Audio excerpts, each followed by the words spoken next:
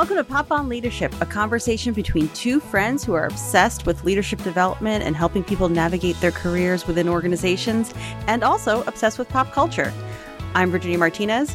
And my name's Kara Kirby. Together, we have over 20 years of working inside of organizations, and now we both work outside with companies all over the world, helping them drive their people-first practices. This first season of Pop On Leadership is dedicated to a show called Ted Lasso. We're going to walk through the first 10 episodes, unpacking all the leadership lessons along the way. So let's get into it. Okay, welcome everybody. We are going to talk about episode 2 and some organizational development theories inside of this episode of Ted Lasso. So I thought for today a good title of this episode could be Hopping Over Fences. So there is this scene where Ted is with Keely and their relationship is starting, and she's looking at Rebecca and she's like, that woman is scary and she's tall. And he goes, yeah, we just got to hop over those fences. And so I was like, that is the theme of this episode. Ted is entering this new situation. He's entering a new team. He has a new boss. He has a new media. He has all these new components of his life. And he's so skillful in his practice and what he does is that he's looking at all of the fences around him and figuring out strategies of how to jump over them. And I think that that's what we can learn today is when we are entering a new situation, how do you scan for the fences and figure out how you hop over them? So let me ask you this. In either your experience, both personal or professional, what do some of these fences look like? Because some people will be like, well, what do you mean by fences? Like, how do I know I'm coming up on one? I think this episode shows a lot of the archetypes that are inside of our work fences. So for example, you have a boss that might be hurt or they're operating with this rough and tough leadership style. That could be one of how do you kind of wear that person down and have a human-to-human relationship with them.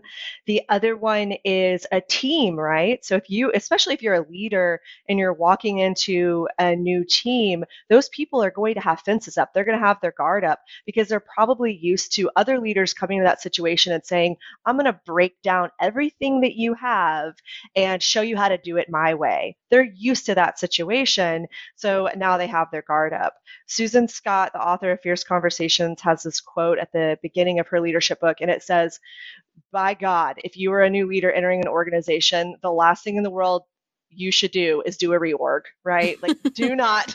And that's such good advice because that's what leaders do. They walk into an organization, they're like, all right, I'm going to show people how awesome I am. Let's reorg. And then people just lose their minds.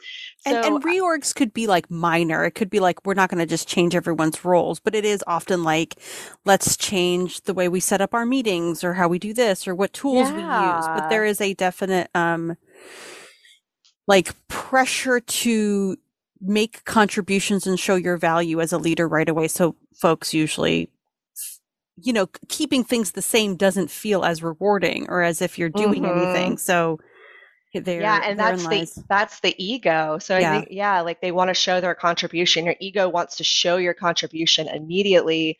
And if you're not able to recognize that and take a step back and say, I actually need to honor what was happening before. I need to figure out what these people do well. I need to listen. That's low ego behavior, but that's how you're the most effective with a team. It just doesn't feel the same. Yeah, it doesn't feel like you're moving the needle, as they say. Let me ask you that question. What are some fences that you notice? I think, Jamie Tartt's an example of this, and Rebecca too, and folks, I mean, everyone brings their own insecurities to work. I'll say this over and over again, probably in every episode we do together, but no one shows up to work, for the most part, no one shows up to work saying, I'm going to be a jerk today, but they're working from a place of, I want people to think I'm smart. I want people to think I'm doing the right thing. I want people to like me. And that often stems from like your own thoughts of yourself, right? And so I guess the other fences are, like if you take Jamie Tartt, for example, there's always going to be someone who's like super high achiever, motivated, like super motivated by success to the point where it becomes competitive with others. Yep. And you're like, well, like it or not, we're on a team. Like we're all on the same team. We're all facing the same direction. Like, why are you competing with me? Like, this is right? And so that's a common fence that you will run into. You will at some point in your career have a coworker or teammate that Who's see obnoxious. but because they see you as competition, this Absolutely. scarcity mindset of like, well, if in this case, if I'm not making the goals, who is? And that's actually not necessarily even their fault. We are so conditioned to looking at organizations and looking at things that we do as being an individual competition, whereas inside of an organization, it never is. Like if organizations were smarter, they would set all of their incentives to be around team Mm-hmm. goals. It would be on how teams are working together because that's the real world. There's never one shining person and their greatness is like going to lead the company forward. That's never the case. It's always a group of people. Like a person can win the race, but a group of people is going to win the championship, or however that Right. quote is, right? So, but people enter these situations. I had this guy one time. Oh, bless his heart. He went my first job out of college. I He was so competitive, and we had a lot of misunderstandings, a lot of just like dumb kids being dumb kids at their first job in corporate America. But I had hurt his feelings. He's a really sensitive guy, but he tried to act tough, like most people who try to act tough. And I walked into his room to confront the situation. I was like, "Hey, buddy, like, I'm so sorry that hurt your feelings." And I want us to like get to a good place. We work really closely together. And he looked at me and he was like, Kara, I don't care about making friends in this corporation. Like I'm here to get to the top, and I don't care about who I step on to get there. And I was like, do you think you're like on an episode of Survivor? Like, Yeah, and like I mean, so much of that either like you've been conditioned, you've been sort of maybe your parents or your first job instilled that in you, or something. yeah. Some at some point you wrapped up your own individual worth with like only being the best, and so Yeah. Ooh, there's a lot to unpack there. yeah, no, because I actually think as much as I'm like, oh my God, Jamie Tart is such a dick, but when I reflect on it, like I know I've been Jamie Tart Oh, at times. for sure. I have, and not because I don't, I mean, not to the extent like I feel like I could see the abilities of others, but I was so conditioned to be like, I hope people see me. I guess I Mm-hmm. have to do more to make sure that people see me because if I work this many hours, like this must get me promoted. If I work hard, like, um, and it was often interpreted as being extremely competitive with my Oh, coworkers. interesting. And I had to really make some shifts, right? Because I was wrapped up in my own insecurities and that's not how I wanted to be remembered when I left. So and sometimes I was more successful at it than others. But yeah. You mentioned this like quotes or whatever sort of I love because this episode has two really great quotes and one of them is when after the game and Jamie scores 2 to 3 goals, I forget, but Ted pulls him into his office because he's not incorporating with the rest of the team in the locker room and just kind of putting him down Yeah. like we wouldn't have done anything if it weren't for me. And so Ted says to him like, I think you might be so sure you're 1 in 1,000,000 that you forget that you're just 1 out of 11, right? And if you can just some way figure out how to turn that me into us, Mm-hmm. then Ted whistles. I can't whistle, so I'll just tell you. The sky's the limit. And it was really beautiful too, because I thought he captured it really well. He complimented him on his achievements, which he needs, right? He needs that Mm-hmm. level of recognition, but also saying like, if that's what motivates you, just imagine how much further you can go as a team. And then we see throughout the season how like that plays out. But um, I think that in itself is good feedback to share with folks to help them see how they can do more or go further or achieve more as a Abs- collective. yeah, absolutely. So it's like, how do you help reframe those people that have just huge egos on a team? I mean, I was working with a client this week and they asked and it's a really awesome organization. This guy is just wants to do everything right, like with building a great culture. And he asked me the question, and we were having a team conversation of, do you hire for empathy? And what do you do Mm, whenever you find out someone doesn't have it? And and so he had the initial response of like, I actually think that we need to figure out who those people are and promote them to the industry, like make mm-hmm, sure their toxicity isn't affecting the rest of the organization. And it's not, and I actually don't think it's that simple. Like I mean, I mentioned this to him. I go, we have to have faith in people. They might have come from organizations mm-hmm. where like that's how they had to survive. You see that with Higgins, right? We talked about that on the last episode. Like Higgins knows in his heart the way that Rebecca's treating everybody is not the right thing to do, but he's looking out for his family and his own survival. Therefore, he's compromising his integrity. I think empathy is a skill that you just, and it goes along with self-awareness and just becoming about just refining your leadership practice. You're going to get more empathy because you're thinking about other people more. But I don't think it's like you're born with it or without it. And when we see people with huge egos, just with Jamie Tart, like the question is, how do we help them see the world a little bit differently and help them see that they're working from a place of just their own egos and that it's possible to Yeah. think about things differently. Two things come up, something that you just said, and I was like hanging on every word. But often that ego also comes from like, what are we fearing? What do we Mm-hmm. fear? And so it's almost like understanding like, well, what are they afraid of? And like, and then we eventually learn that, Jamie Tart is afraid of disappointing his dad or being, Yeah. yeah, right. Because in this show, he's 23, right? And a superstar and been gifted. But anyway, putting that aside, we'll And come he back to probably Jamie. never had an awkward phase. Like I'm always very concerned with Right. He with all like like with people. really good looking people who like were never like ugly whenever they were 12. I'm like, Yeah, there is he's some been on a there's some pedestal. crucial life things you have to learn from being like an awkward tween. And he's been put on a pedestal by peers and women and all this for a long time. But there's something that you said really that I want to ask you about. So you were talking to this client or friend about hiring for empathy. How do you think you can identify that in others? Like, what is, if that were like, okay, like criteria for building a team or hiring or part of like a performance review, like assessing someone's ability to empathize, like, how would you even go about assessing that? I have a very canned response to this because I Great. have to answer this question a lot. Perfect. Well, first of all, you could ask it at interviews, right? So, like, how did you overcome that problem?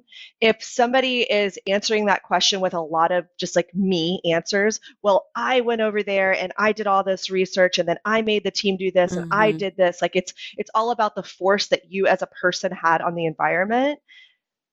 That you know that person has a little bit of work to do inside of their Mm-hmm. practice, right? Mm-hmm. However, if they answer the question of, I brought the team together, we put the issue on the table and everyone like talked about different ways that we could tackle it, and we grew upon each other's ideas, and then we came up with the best one, and then we took the task and spread it across the team, and then we really came up with a solution together, right?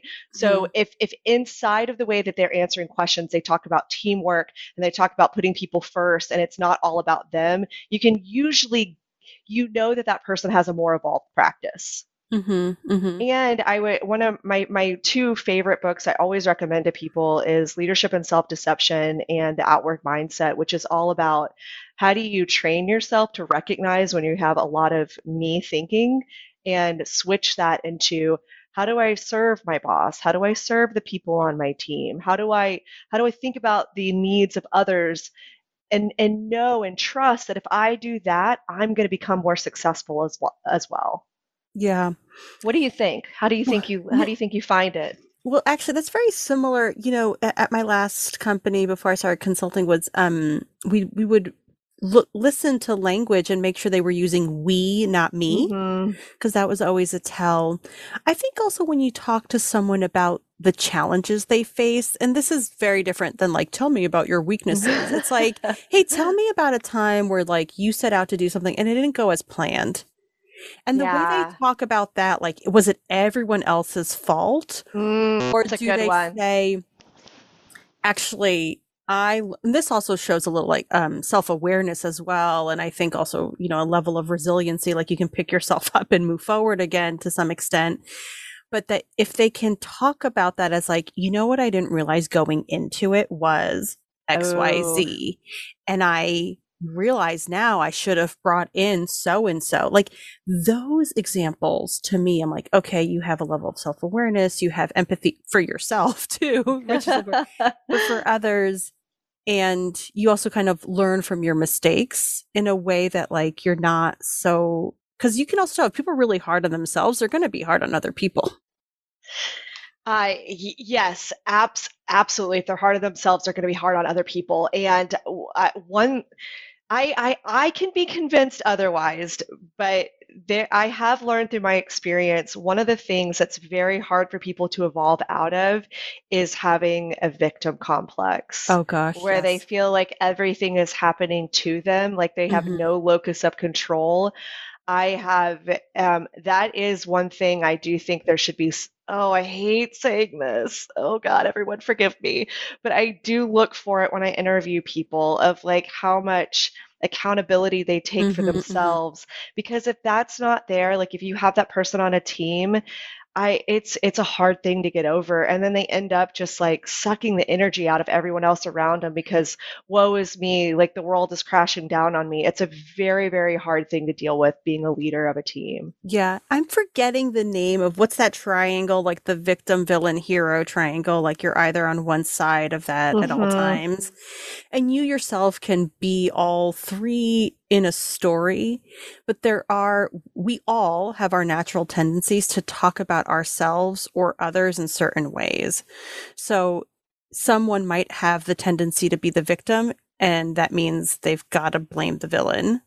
Hmm. And someone has the tendency to make themselves the hero in every story, which means also they've got to blame the villain, right? And so there's a little bit of paying attention to the how people tell stories a little bit and how they place themselves in that narrative is often telling. And going back to this episode of Ted Lasso, I think that that's really interesting of how Ted skillfully works through this situation is because he is so egoless. It's not about him. He's just being mindful of all the fences around them and trying to like level everybody up. So he's like he doesn't take it personally that Rebecca is kind of acting so callous towards him. He doesn't take it personally that this team is all calling him a wanker and he's getting these pieces of paper where they're like insulting him and then signing Roy Kent at the bottom of it, right? Like he's not taking the press seriously. He's like, this is the environment around me and how they're conditioned to react to something new. And I'm just going to keep chiseling away at it. Right? I'm going to Yeah. find the fences. I'm going to jump over them little by little each day. And I have faith that we're all going to rise together. Yeah.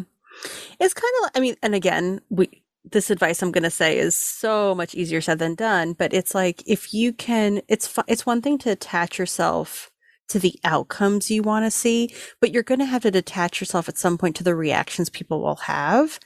Now that's super hard. But we're That's all the ultimate goal. That's when you the know you've ultimate goal. figured out life. It is an ongoing goal, but kind of you can sort of remind yourself like I have no idea how these people might react and their reaction may have nothing to do with me. It may, Yeah. and when it does, I will apologize or what have you or own it or take accountability. But I'm here to do a job and help us move forward. And Yeah. right. So, That's the key word is to detach, right? A funny story for our listener right now, or hers if it gets there. So my dad is like a total like he hasn't cut his beard from the 70s, just to give you a picture of him in your mind. And he's so zen and just like the most chill person you'll ever meet. But he always drops these like little knowledge bombs on me and then doesn't follow up. But one day he told me, he goes, "Yeah, Kara, one day I figured out life."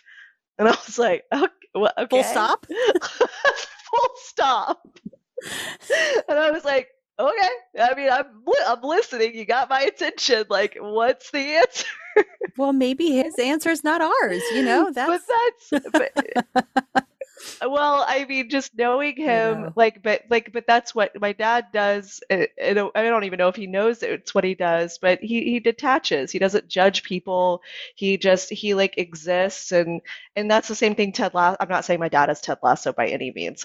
That's a whole thing. But he doesn't have like expectations. He just kind of like watches things around him, and it's very interesting because most people aren't like that. Most people are so self-involved, you know. But Ted Lasso, he detaches. He's like, these are humans doing their own human things, thinking about themselves, and I'm going to help them wherever I can. yeah. Yeah. Nice. Um, all right. Well, this was a great episode. I mean, there's a lot in here as well, but I think the real takeaways from today are about how do you identify those fences, especially when you want to remind people you're all on the same team and working towards the same goals. Hmm. That in itself, reminding people of that is often helpful. And I think, kind of detaching yourself to reactions, especially when you're new, and kind of understanding that people have to develop their own opinion of you Hmm. by getting to know you. So in the beginning, there's going to be fences. Yeah, absolutely. And I think my last final note is that one of the things that TED does that everybody should do when they enter new situations is get a comment box. Oh, There is yes, the comment box. nothing more powerful. This is on the positive and on the negative. Nothing more powerful you could do to add to a culture by asking people what they think who are closest to the problem and then showing them that you listened, right? Like there's nothing more positive and powerful you can do. And then on the other end, there's nothing more negative that you can do by either not asking or asking and then not doing anything with the Yes. responses, right? Yeah. Yeah. So get yourself a comment box and actually show people that you're listening to them and your culture will powerfully and positively explode, I promise. Yeah. And this could be done through like anonymous surveys or I mean, I've seen new leaders do like a listening tour, Hmm. but when it's done really well, to your point, people close that loop and say, "Hey, I heard you. These were the themes. Here are the things I'm going to tackle right away. Here are the things we're going to like work towards." Right? And I think that you're right. It goes a long way. People like feeling heard. Absolutely. All right. Well, thank you so much for joining us on Pop on Leadership. We'll see you next time to discuss Ted Lasso Season 1, Episode 3. All right, everybody. Bye for now.